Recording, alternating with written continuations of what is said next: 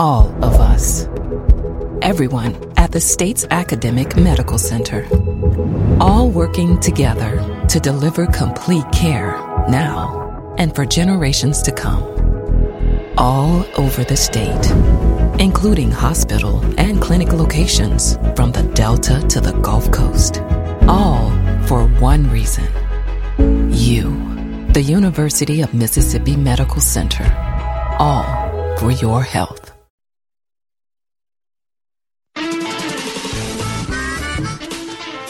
Hello, Mississippi. You're listening to a live edition of Southern Remedy on MPB Think Radio. I'm Dr. Rick DeShazo, your host today. I'm alone and lonely and waiting for your call at 1-877-672-7464. That's 1-877-MPB-RING. And our lines are open. Or we'll take an email at southernremedy@mpbonline.org. Boy, we're going to have to talk a little bit about the flu epidemic that's sweeping the area. Alabama, Mississippi, Louisiana, and Tennessee. And we'll also talk a little bit about the epidemic of drug abuse. But it's your call today. Whatever you want to do, let's do it. We'll be right back after the news.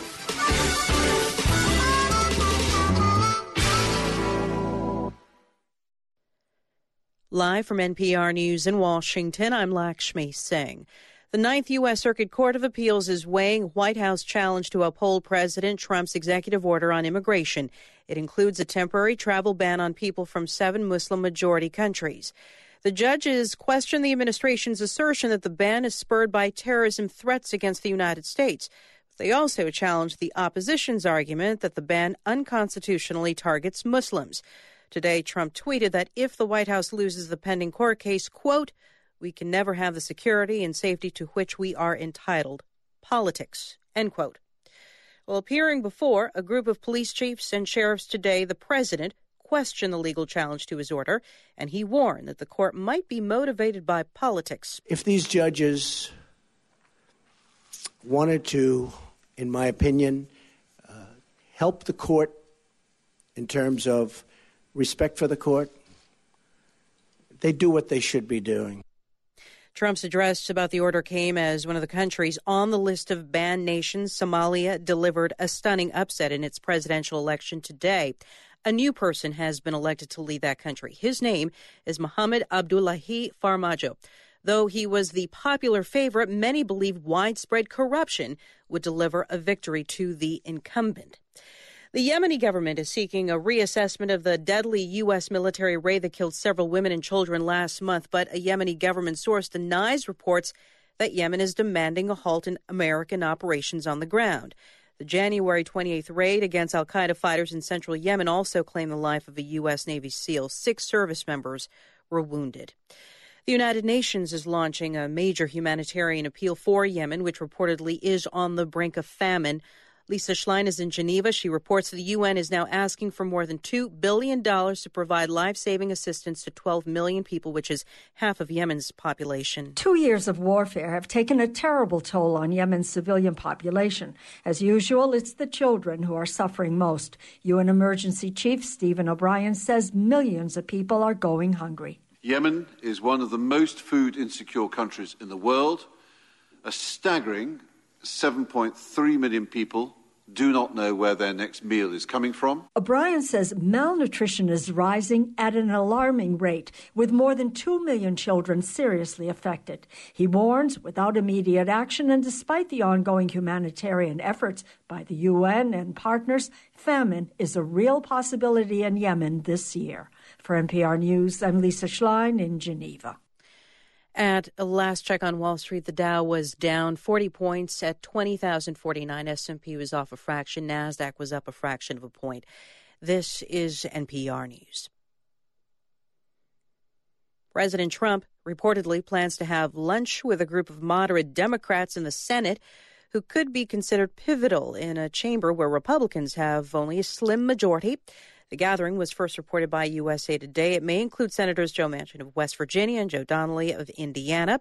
White House has not yet confirmed details of a lunch between the president and Senate Democrats. 2 Israeli rights groups are asking Israel's Supreme Court to overturn a new law that legalizes dozens of settler outposts in the West Bank. They're asking the High Court to prevent the law from being enforced. Palestinian and Israeli critics say the law amounts to land theft, but supporters say the settlements should be legalized because they were built in good faith and were supported by several Israeli governments. In Great Britain, a plan to build a tunnel under one of the country's most famous historical sites, Stonehenge, is facing fresh scrutiny from historians and archaeologists. Well, Marks has more from London. The UK government has spent years designing a project that would essentially take a busy road which passes close to the world-famous stone circle and hide it underground. And though most historians in general approve of the idea, 3 British heritage organisations have now expressed their opposition to the tunnel's western entrance. They say it would be too close to a collection of ancient tombs known as barrows that are considered an integral part of the historical landscape. These tombs are significant funerary and ceremonial mounds created thousands of years ago, at around the same time that elements of Stonehenge itself were under construction. The entire region forms part of a larger World Heritage Site, and there will now be another round of consultation on the development later this year. For NPR News, I'm Willem Marks in London. And I'm Lakshmi Singh, NPR News in Washington. Support for NPR comes from NPR stations. Other contributors include Bluevine, providing small businesses with online access to capital through revolving lines of credit and invoice factoring with a commitment to transparency. Small business credit help is available at bluevine.com. On Mississippi Edition, you'll hear in-depth discussions on the issues that matter to you. We'll bring you important news about the state's always changing political climate. You'll hear from community leaders and others working to make a difference. And of course, there'll be stories from the real lives of real Mississippians. So check us out. We're online at mpbonline.org or on the air every weekday morning at 8:30, right here on MPB Think Radio. Ever hear a news story about business or the economy and go, man, why do I care? Yeah, not on Marketplace. We've seen stocks go wild. Customer has gotten really impatient. Okay, first of all, we're talking about awards, Kai. I'm Kai Ryssdal. It's the business news of the day. For the rest of us, it's next time on Marketplace from 8 p.m. Tonight at 6 on MPB Think Radio.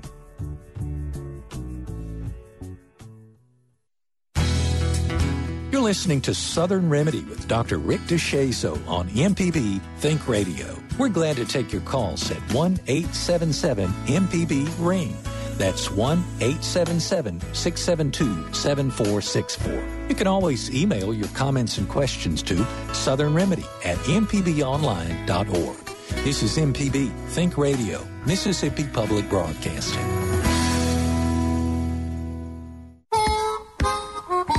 Welcome back to Southern Remedy. It is the flu season, and guess what? It's right on time. It usually peaks in February, especially in temperate areas like Mississippi, and let me tell you, it is whammo. Now, a lot of people are getting it, just about everybody who hasn't been vaccinated, and many people who have, because we have the right stuff in the vaccine. It's just a really pretty potent strain so far that we're dealing with. So if you want to talk about the flu and you want to know a little bit about how to distinguish the flu from just a cold or other questions, this is your chance. It's open mic today on Southern Remedy. I'm Dr. Rick DeShazo, professor of medicine and pediatrics at the University of Mississippi Medical Center, and I didn't bring a guest today. I just wanted to talk to you. So if you want to talk about flu, pneumonia, or whatever's on your mind, it is a good day to do that. We're at 1-877-672-7464. 1-877-MPB-RING, or we'll take your email at southernremedy@mpbonline.org. I'm at your service. It's open mic. Let's go to Gulfport and Angelo. Hey, Angelo. Hey, Dr. Rick. How are you doing? Doing good. What's going on with you? Okay. We have a coworker who ended up with pneumonia. We try to keep the person away from us, but I think everybody has gotten sick. Uh-huh. But my only symptoms is nothing but running nose and watery eyes. Uh-huh. I was planning on starting taking Allegra, but I need your opinion. Okay. Did you have the flu shot? Not this year, I didn't. Okay. And has this person is in the hospital or at home? No, it should have been in the hospital from the get-go. We kept telling them we need to be in the hospital, but it didn't happen. Okay, so let me just sort of give you some general information that hopefully will be helpful. The flu that is around, you're trying to figure out whether you got allergies, which begin to come on this time of year. I didn't have any problems before. Yeah, so that's unlikely if you haven't had allergies. So you probably got a viral infection, and it's either the flu or it's just an upper respiratory tract infection because both of them are going around. We are seeing epidemics of flu, and large numbers of kids are out of school in our schools throughout the state.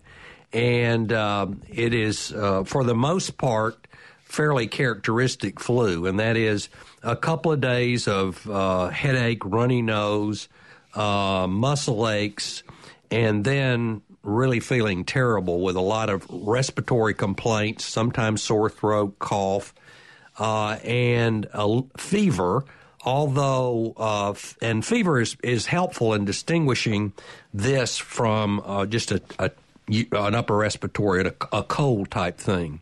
Most people will get over this within a week, and unfortunately, they are infectious to those around them during at least 5 days of their illness, including 24 hours or so before they ever get sick.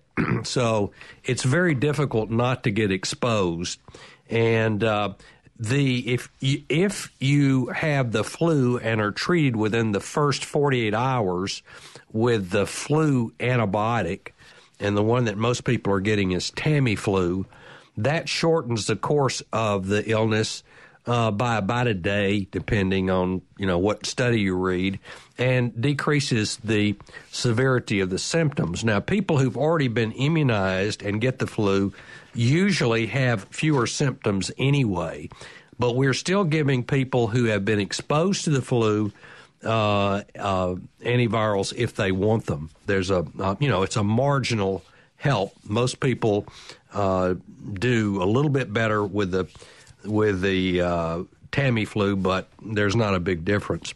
In your case, you've been exposed to someone who has gotten pneumonia, and a small percentage of people with who get the flu get pneumonia.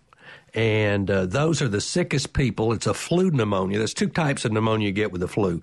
One from the flu itself that comes on early in the illness, and a secondary bacterial infection that can be life-threatening. So it sounds like this person was sick from the beginning. So my guess, my recommendation to you, you've had symptoms how long, how many days? It started probably yesterday. Uh-huh. So you're probably cranking up. You're probably cranking up. Are you just having sneezing and runny nose and sort of stopped up? Yeah, that's frequently the premonitory symptoms. If you're concerned about having flu, there's two choices. Number one, since you've not been immunized, it would be to your advantage to go ahead and get to a health provider that can give you some Tamiflu. About 50% of the people are ending up negative on their first flu test. The flu swab that we're using is not that good this year, and so you're a candidate for going on Tamiflu if you wish to have it. Otherwise, you're just going to have to struggle through it, and we'll talk with some other folks who are calling about the flu and tell you some general things that you can do to be more comfortable till you get over it. But the best case scenario would be you to call a health provider, tell them your symptoms, and ask for Tamiflu, and they may or may not want to swab your throat. Okay? Okay. Sounds good. I hope that helps, and I'm sorry you're not doing well. All right, let's go to Jackson and John. I'm Dr. Rick, and it's All Things Considered on this episode of Southern Remedy on MPB Think Radio. Hi, John. Thanks for your call. Yes. I have a friend who had a significant wrist injury about 8 years ago in a construction accident. Uh-huh. And it's progressively, I want to say, as he's aged, it's gotten kind of bad around the site. He's developed, a big lump at the area, and his wrist is getting less and less mobile, and it stays swollen. And long story short, is there a program in Mississippi? I know Louisiana has a kind of an application type program where you can see a specialist, like an orthopedist or a neurosurgeon. Is there anything like that available at UMC that you're aware of where I can get him in? He does not have insurance. Yeah. So, yes, UMC does see people without insurance, and some of the private orthopedists also will establish a payment program for people with no insurance. So what I would recommend to him first is, obviously he needs an x-ray. That's going to cost money, and a doctor visit. That's going to cost money. And he probably does need to see an orthopedist since he's losing range of motion in that wrist. And he probably has a complication of the previous injury, maybe osteoarthritis or something else, but it needs to be looked at. So I would recommend that he call his any local orthopedist that he's interested in seeing, and then he can certainly call UMC and can be seen there. All you have to do is dial the main number, 984-1000, and ask for appointments, and they will connect you to the appointment people. If he does not have insurance, they also will connect him to a financial counselor before he comes in where that can be handled. And that would be a direct entryway for him. Is that helpful, John? Yes. Okay. Thank you for calling. We appreciate it. Let's go to Grand Bay and Robert. And by the way, if you want to talk to us, we've got two open lines. It's 1-877-MPB-RING, 1-877-672-7464. It's your Doc in the Box program today with Dr. Rick. I'm alone and lonely, taking all your calls. So give me a call if you want to talk medical stuff today. Let's go to Grand Bay and Robert. Hey, Robert.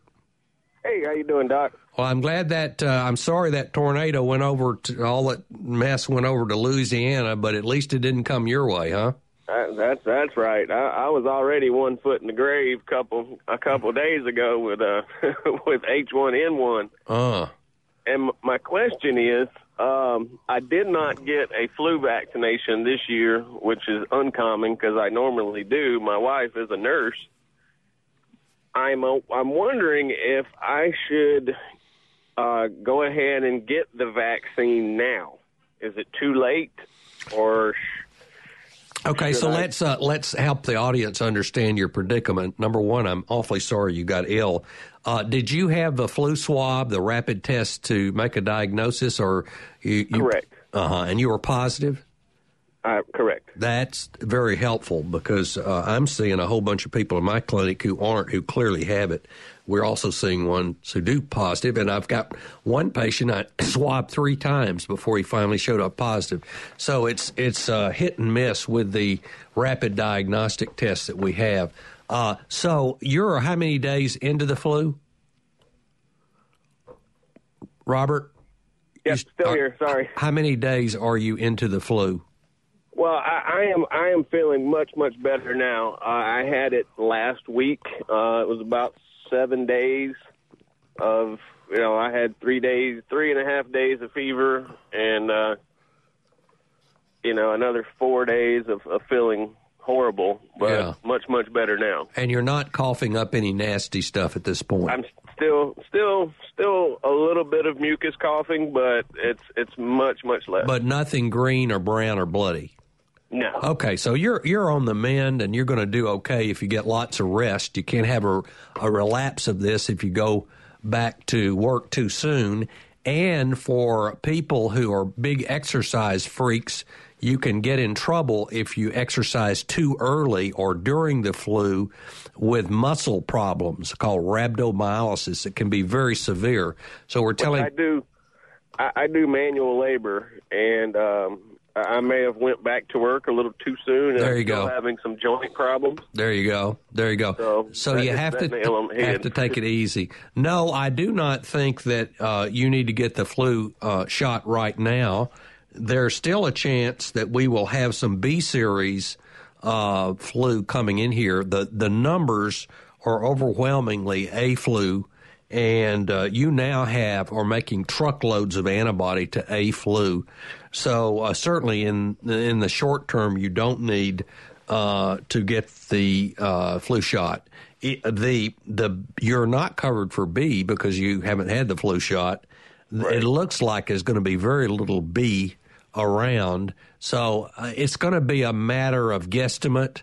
And my guesstimate would be it's always good to get it, but I would not get it right now because you're making antibody, and you might make too much antibody. So I wouldn't get it right now. Okay.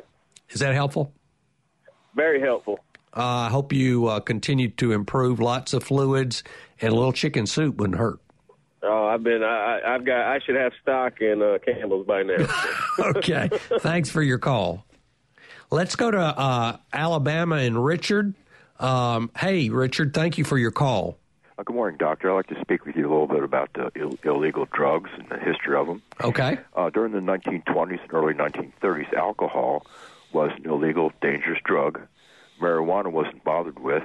And during that time, probably about 40 or 50% of the citizens smoked tobacco. Now, marijuana federally is an illegal drug. Alcohol is legalized. And tobacco, which kills, 60, 70,000 people a year, is not bothered with. Now, this just really concerns me, the fact that we have no regulation against tobacco, which is a very deadly, and nicotine is a very addictive drug, to stop it. Now, can you explain why the situation is? Yeah, it has to do with politics. The tobacco lobby has been overwhelming in Congress, just as there have been other lobby groups against sweetened drinks and other things that negatively affect health. And it has been very, very difficult to get any meaningful legislation passed. Now, we're at a much better place with tobacco than we used to be, because at least we have black box warnings on tobacco, and but we still are having huge numbers of people use this, and this vaping situation that we're having has now pretty much become a route to regular tobacco use. So rather than vaping, keeping people from using tobacco products, young people are using it. They're abusing it by increasing the concentration of the nicotine in the product that they use by playing around with the delivery device, and so we have real problems with it.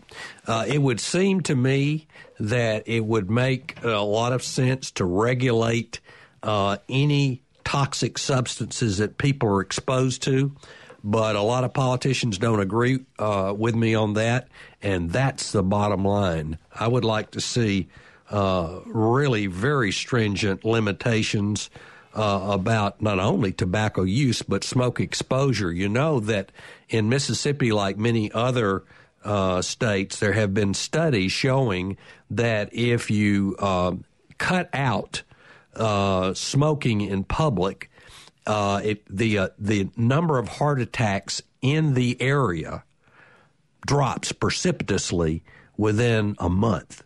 That is, secondhand smoke is a big, big cause of heart attacks and other cardiovascular disease, even if you're not a smoker. So there you go. You've got my red-hot opinion, and I'll stick with it. Thank you for your call.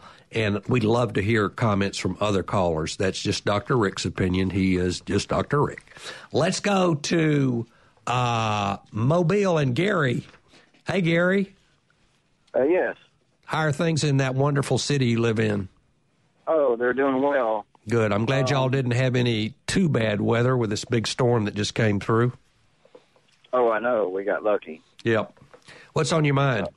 Well, I've been taking some prescription drugs now, for about 5 years, and I had an injury, and my fear is I want to wean off of them, but I'm afraid of the withdrawal symptoms, and just wondering if there's something else that I can take, because the doctors now are making it harder for you to get them. Right. Are you taking oxycodone or one of those medicines? Is that what you're taking?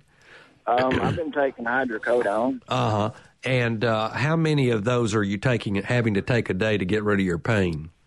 Oh, probably at least 10. Yeah.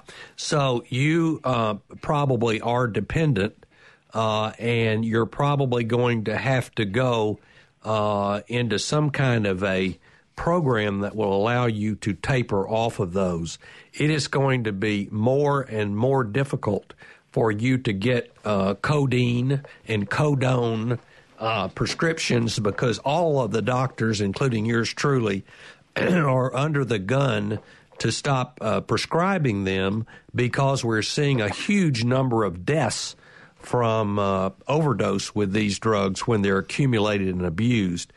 My recommendation to you at this point would be get yourself a referral to a pain management specialist who also has connections with a good physical therapy and occupational therapy program. Now, you got a lot of those in Mobile. You got some major hospital systems there in the city that do that. And what the pain management specialist should be doing is transitioning you to a non-narcotic program in a slow fashion. Now, the studies show that actually full-dose non-steroidals like naproxen, given with stomach protection, are as if equal to or, in some studies, better so far as pain management, especially for joint symptoms, than any of these codone preparations. So what you're getting is a lot of central nervous system effects that you don't need and don't help you in the first place. So my recommendation would be to get to a pain management center at one of the hospitals in your area. Your doctor can refer you. If you don't have insurance, you can call the hospital and they will have some kind of a plan. I know USA does that, but some of the others will as well, for you to develop some kind of payment plan, and you can still get the help you need. Now, Gary, I'm not sure if that's what you wanted. Have you heard of Suboxone? Yes. Do you know anything about that? Yes. It is a very helpful agent to get off of narcotics if you have a problem with using too many, as is your case. And there are certain clinics, the doctors have to be licensed to use that. You have to take a training course, and that is one option. But there are other options that are available too. So that would be one of them. One other option would be to put you on a non-steroidal at an appropriate dose and just wean you down from those, 1 or 2 pills a day over a month or two, and to make sure you don't have withdrawal. For sure, you're going to have withdrawal taking that many a day. Suboxone is one good alternative among many. I'm going to have an addiction specialist on the program in the next several weeks, and in the interim, if you need any more information, if you will send me an email at southernremedy@mpbonline.org, I'll send you a truckload of information about these questions you're asking. How's that? Okay, well, thank you. All right, and thank you, Gary, for calling, and I hope that you keep working on this. You're listening to Southern Remedy on MPB Think Radio. I'm Dr. Rick here with my producer, the gorgeous, sexy man known as Jay White, who you will really like to meet someday when we come out your way. And we're taking all your calls at 1-877-MPB-RING, 1-877. You got into some of them drugs I was talking about earlier. 7464, and we'll talk about whatever you want to talk about. Let's go to Macomb and Rachel. Hey, Rachel. Hey. We appreciate your call. Thank you. I have a question about the flu shot. Yes, ma'am. I've had so many people talk, about having reactions to the flu shots. They got sick or whatever. I read somewhere that sometimes that can be caused by an allergy or a reaction to something that's in the flu shot itself. Mm-hmm. Could you speak about that? Because I have reactions to tetanus shots. Okay, that's a good one. You could talk about that. Okay, so the flu shots used to have stuff in them that were antibacterial, mercury stuff, products, so forth and so on. And they used to have a lot of egg protein in them because they were basically made in eggs. The flu vaccines that we have now are very different from the old flu vaccines. They're made they're not.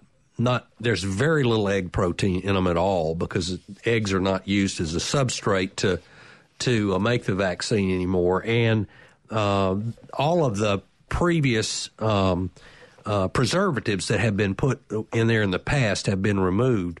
So I think they're extremely safe. That's why, as a pediatrician, I give them to babies and my own grandkids, in fact. And the reactions to them are very, very uncommon. Now, if you wait till flu season to get your flu shot, there is a reasonable probability that you'll get the flu after you get the shot, and doesn't have anything to do with the shot. It has to do with the fact we have an epidemic right now. Everybody is being exposed to this. The incubation period is 48 hours. So about 48 hours after somebody coughs on you, you will start getting what seems like a cold. And then after that, you'll get muscle aches and headache and maybe a little sore throat, and your muscles will ache and awful fatigue. And if you don't take care of yourself, you'll have a protracted illness. The appropriate response to that is to get extra sleep, drink lots of fluids, and take the appropriate medication to relieve your symptoms. If you're plugged up, the best thing to use is some kind of mucolytic agent that will thin the mucus out in your nose, and there are a number of those over the counter. And if you're sneezing, the best thing to do is use saltwater lavage, and there's this thing called the Neomed that is very helpful, a little squeeze bottle that you can get in any drugstore. I have no stock in that. And lay off of anything that will make you sleep. Most of these flu over-the-counter preparations have a lot of Benadryl in there, which dries you up and makes you sleepy, and you don't need to be dried up when you have the flu. You need to be moisturized. So lay off of these over-the-counter medicines and take Tylenol and a mucolytic of some sort to thin your mucus and get lots of fluids and rest. So, no, I do not think there's a big problem of reactions to flu shots. I think that's a lot of old information. You can have a reaction to a flu shot. The most common reaction is a place of a redness at the site of the injection, a little lump, and that usually goes away within 24 hours. If it gets real bad, we give you something to put on it, and it goes away. I don't believe that people get the flu after flu shots, although I have many patients who will swear on a stack of Bibles that they did. I just don't believe it, having looked at the data and having spent a lot of years in the clinic. I think it's just a serendipitous event. I hope that gives you an opinion, Rachel. I'm very opinionated, and I think that's what you wanted, so I hope that's helpful, and thank you so much for your call. We have an open line at 1-877-MPB-RING. We're talking about what you want to talk about, so feel free to give us a call. Let's go to Jackson. And is it Cam or Sham? You're on the air, my dear. Or sir. Cham? Is that you? Yes, Sam. Sam. Oh, I got a phonetic spelling. My apologies. Sam, what's happening? Yeah, Doc. This is your show all the time and stuff, and I know you be busy and stuff. And you forgot to mention to people about the flu season. They be taking, like, if they have a virus, they are taking antibiotics, and antibiotics only treat bacteria infections. And for the other guy who's on the hydrocodone, if he's taking, like, I don't know if you said 8 or 10, but it's like 325 milligrams of hydrocodone in each one of those 10 milligram tablets. So if he's taking 10 to make the math even, do the left face, one face to the right, he's taking like 3,250 milligrams of Tylenol, and it's been shown that 1,000 milligrams of Tylenol will damage the liver. So I think you are doing your homework, man. I appreciate your call. And you're right. You're right. Let me underline a couple of things you said. Number one, I don't agree with your 1,000 milligram cutoff on Tylenol, also known as acetaminophen, if you're not a drinker. We're cutting off at around 2 grams, which will let you take 4 of those 500 milligram double-strength Tylenol tablets spaced out for your flu. So I don't like your number, but you're right. The less you take, the better. So that's that one. So anytime you're taking a hydrocodone or codeine product with Tylenol in it, you have a risk for damaging your liver, and that's Sam's point, and it's a good one, and it's an appropriate point. So far as taking antibiotics for the flu, there are circumstances where we do give antibacterial agents for the flu, and that's what I was talking about, that a certain percentage of people will get well from the flu, and then all of a sudden it comes back, and they have a bacterial pneumonia, and that can be very, very serious. So if someone has had the flu, is getting over it, comes back into my clinic and has a high fever and a cough, they get an antibiotic at that time. What they get early on, within 2 days of onset of symptoms, is an antiviral, not an antibiotic. And you are absolutely correct on that, Sam, and I appreciate you giving me a chance to clarify it. Call us anytime. Thank you so much. Let's go to Madison and Jackie. Hey, Jackie. Hello. What's going on? Sounds like you're dizzy. No. Well, I'm not. My husband is. Oh, it's not good, is it? He is 77 years old and never had, one time about 20 years ago or more, he had a slight case of vertigo, but nothing ever since. And he goes to an allergist, and he had a bad cough, so he went to an allergist last week, and he sent him for a chest X-ray, which was fine, but his sinuses were badly clogged. He grew up in a house with a heavy smoker, and I agree with you that secondhand smoke has long-term effects, and I'm seeing it with my husband. But the next day he woke up, and he was so sick to his stomach, and he said, I think I'm going to have to crawl to the bathroom. Everything's spinning. So we called the allergist, and he said, well, I don't think it's the antibiotic and the other med he gave him, but said, stop taking it for 2 or 3 days. We did, and it still has not cleared up. So we're waiting. We're waiting, actually, for an appointment with the doctor who specializes in, is it Meniere disease? Uh-huh. So let's talk a little bit about this. What antibiotic was it? Oh, I can't tell you. I don't know. Okay. There are some antibiotics, especially ones that are used for sinus problems, like the quinolone, Cipro, and that type of drug, that have this kind of effect in seniors. Really? Seniors are very sensitive to quinolone antibiotics, and they can have reactions just like your husband has had, with severe dizziness, vertigo, nausea, all kinds of neurologic stuff. In fact, some seniors can actually have mental status changes with that particular type of drug. So I would not totally exclude that that was the cause, and things that happened common, and the fact that he got the drug and immediately had something he'd never had before, the probability that it's drug-related is very high. That's point A. Point B, getting him to see an ENT doctor is certainly very reasonable at this time.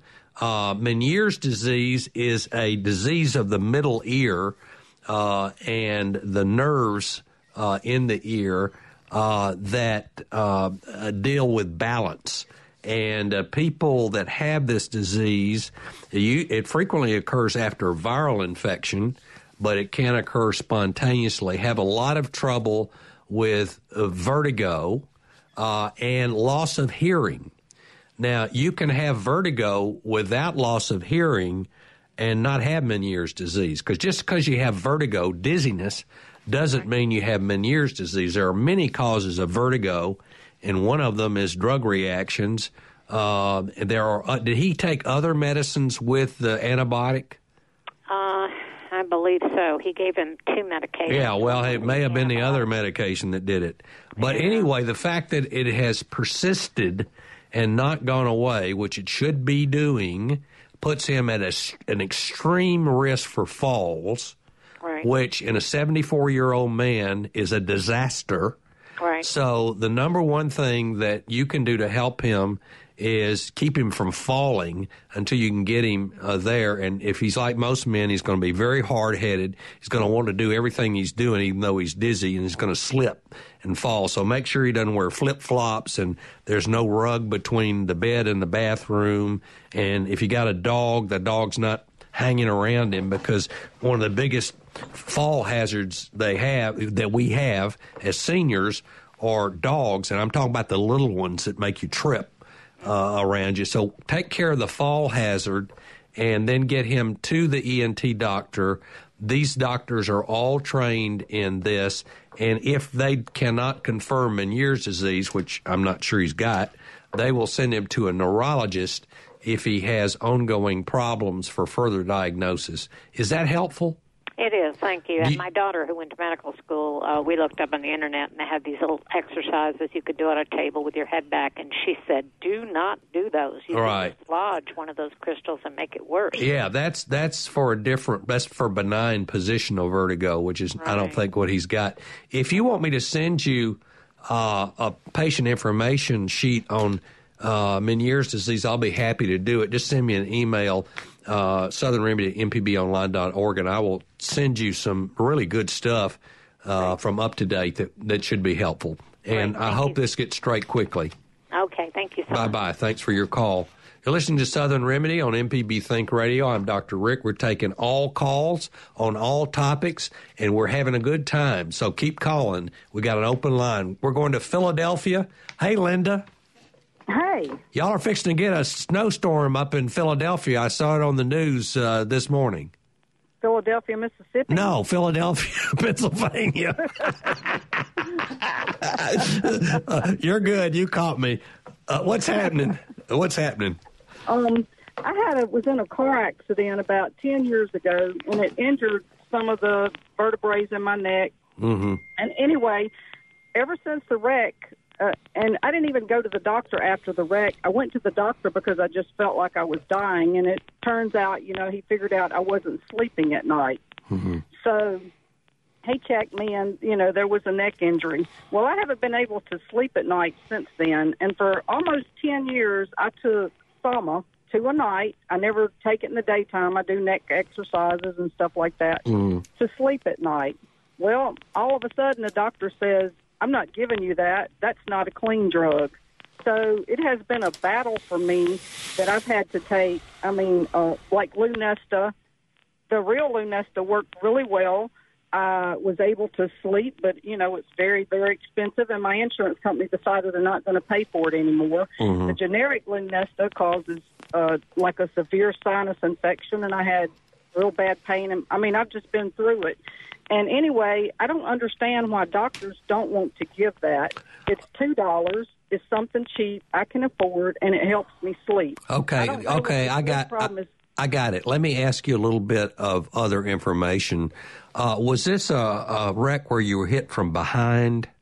No, we flipped over in a car. Oh, my Lord.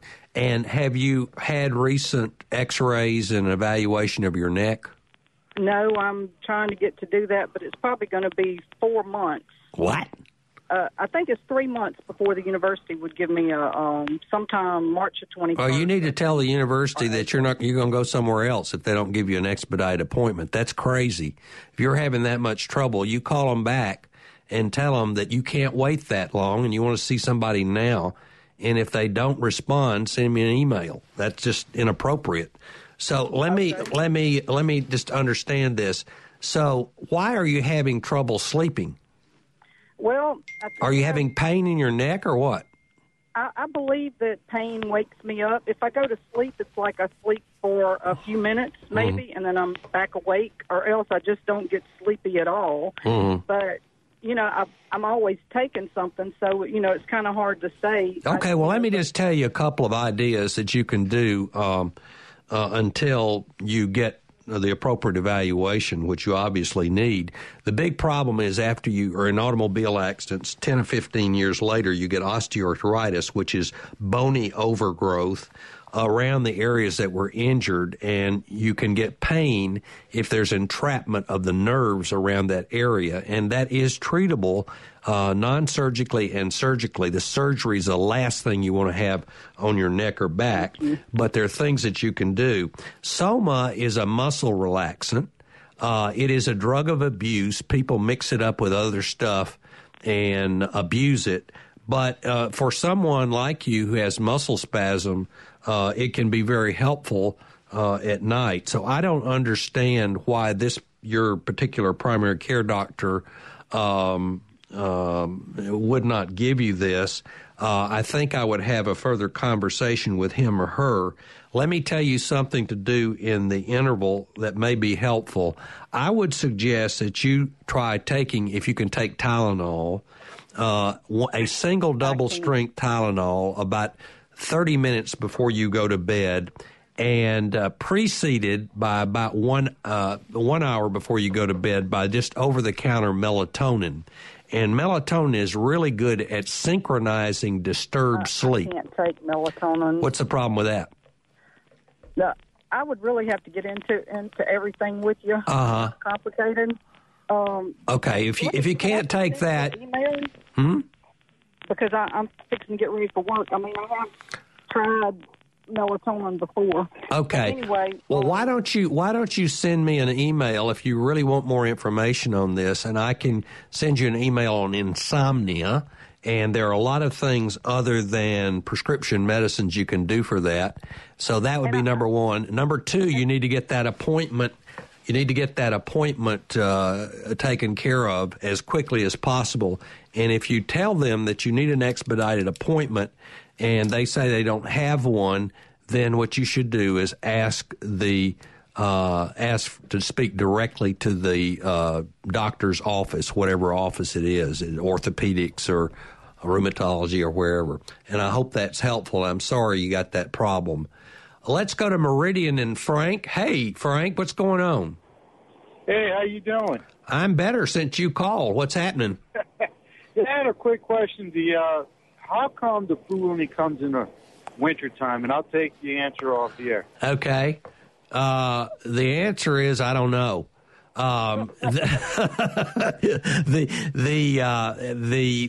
It has, first of all, it obviously has something to do with transmission. In the winter, we tend to be inside and in groups like school, and it's more easily transmittable because we see people with flu all year. It has something to do with the biology of the virus. And I don't think anybody's ever figured that out. But I looked up this morning because I knew we were going to have flu questions. I looked up the prevalence, how frequently the flu, people get the flu by month. And it was an amazing bar graph. There's these little bitty bumps. And then all of a sudden you get up to February and it goes all the way up. So February is the bad month. And I will do some research before next week and see if I can find a biological explanation for that, but it will only be a hypothesis because nobody's really sure. Okay, thanks. Okay, sorry I didn't answer that one, but I appreciate your call. We have an open line. We're at 1-877-MPB-RING, 1-877-672-7464. I'm Dr. Rick, and I'm pontificating on all things medical today, and we'd love to have your call. We're trying to give some help to some folks who are dealing with whatever they're dealing with, the flu or otherwise. So give us a call. We have open lines, or you can send us an email at southernremedy@mpbonline.org. Let's go to Gary in Oxford. Hey, Gary. Gary, you're on the air. Hi, Dr. Rick. Good to hear from you. I appreciate you taking the call. I recently had a rash basically around my abdomen and up around my shoulders, and my first thought was, oh gosh, I'm getting shingles or something. And it lasted for about a week or so and then went away. But it got me thinking about what are your recommendations about getting shingles vaccine as far as age, when to get it, and that. Anything you could tell me about. Okay, well, let's talk a little bit about what you had. Shingles is the chickenpox virus, and it after you have the chickenpox, which just about everybody has, our age has had chickenpox. The kids are getting shots now, a lot of them. It lives in the nerves of your body, and frequently it lives in the nerves that connect to the spinal cord. So when you get stressed or ill for another reason, or if you just have bad luck, the thing pops out of those nerves frequently along your chest wall in a linear fashion, starting around near your back and then going all the way around. They can show up on your face and so forth. And most of the time, the blisters that come from this last about 2 weeks. And what we're concerned about is two things. One, well, a lot of things, but in particular two things. If it's on your face, it can get in your eye and cause some visual issues. So that's number one. We want to make sure it doesn't get in the eye. Number two, in a significant percentage of people, you can get over them and then have pain at the site that they were of that nerve that can be excruciating. So we pretty much treat all shingles now with antivirals if people have it. You are correct that getting a shingle shot is a for sure thing for all seniors. Your insurance probably will not pay for it until you're 50 or 60, depending, or even 65, depending on what insurance you have. And that is a limiting factor. I think everybody ought to have a shingle shot when they're 50. Most of the people who get bad shingles get it over 50, but a lot of my patients, I give a prescription to go get at the drugstore, and they won't give it to them because they don't want to pay for it. It's pretty expensive. And so I would check with my insurance provider and see when you can have it. Everybody ought to have it except people on chemotherapy or have some kind of cancer where their immune system is suppressed.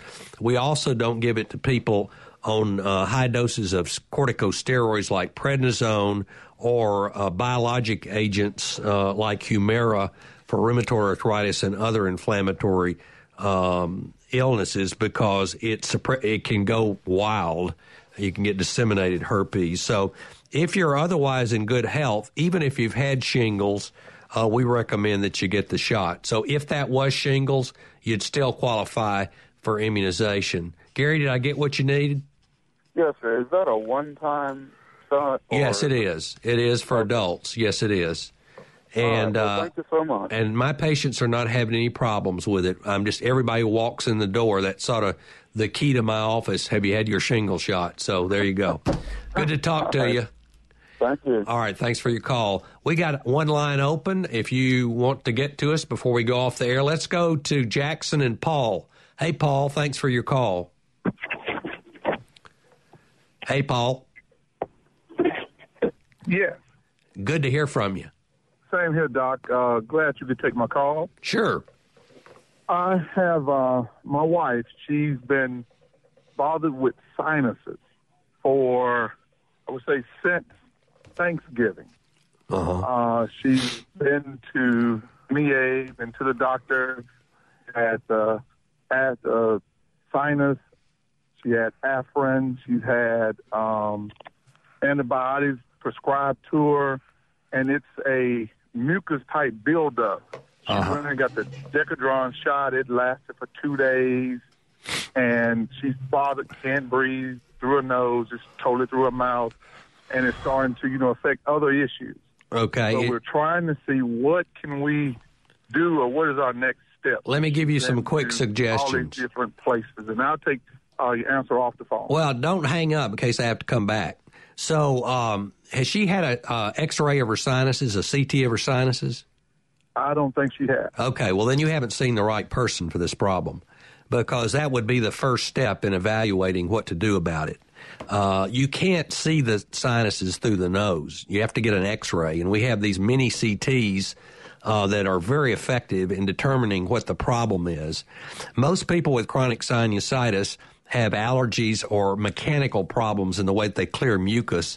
The first thing we do with those patients is start them on nasal saline lavage with a squeeze bottle device called a Neilmed that's over the counter at the drugstores with salt water twice a day. That gets rid of it in probably 50% of people, because that keeps the inflammation cleared in the sinuses. We also use a topical nasal steroid. My favorite is Nasacort, which is over the counter. With that, and so after you lavage your nose out twice a day, you spray 2 sprays of that, or 1 spray, depending on how much you need, in your nose to shrink it down, and that usually will get rid of most chronic sinusitis. Afrin is not something we use other than a week at a time in people who have severe nasal blockage. So the first week of your therapy, when you start the lavage and the topical nasal steroid, whichever one your insurance will pay for, we frequently use the Afrin first, 1 spray in each side of the nose, wait 10 minutes, then do the wash, because that opens your nose up where you can get the wash up there, then wait 10 minutes for it to drain, and then use a nasal steroid. And that will usually knock it out when you do that twice a day. It sounds to me like she has a complicated sinusitis. You need to take her either to an otolaryngologist, an ENT person, or an allergist. Both of those people specialize in this problem, and that they know what to do about it, because this has gotten complicated at this point. And I hope that's helpful, Paul. If not, send me an email and I'll send you a patient information sheet. Let's go to Tennessee and Steve. Hey, Steve. Hey. Thanks for your call. Yeah. I just wanted to suggest that you look into vitamin D in the flu. The theory being that in the winter months there's less sunlight, and therefore people's vitamin D levels drop. And I've seen a lot about that on the internet. And I know in my own case, since I've been taking a vitamin D supplement, I don't get the crud every spring. Yeah, that's a good point. It used to be vitamin C, and now it's vitamin D. So, so vitamin C was shown in controlled trials not to have really any effect on much of anything. It doesn't hurt you because you pee it out in your urine. Vitamin D is different. Vitamin D is a fat-soluble vitamin, and if you take it, too much of it, you can get a vitamin D toxicity, which is very serious. Most people in the Gulf South especially seniors, need to be on a vitamin D supplement for their bones, but I don't know of any data that it works on the flu or anything else like that, but I'll talk about it next week. But it won't hurt you if you don't get intoxicated. You need to have your level checked the next time you have your regular checkup. Thanks for your call on that, Steve. I'm sorry I didn't have more time. You've been listening to Southern Remedy on MPB Think Radio. I'm Dr. Rick DeShazo, and we're so glad that you joined us. Stay tuned. NPR's Here and Now is next on MPB Think Radio, and always interesting. We'll be back same time, same place next week.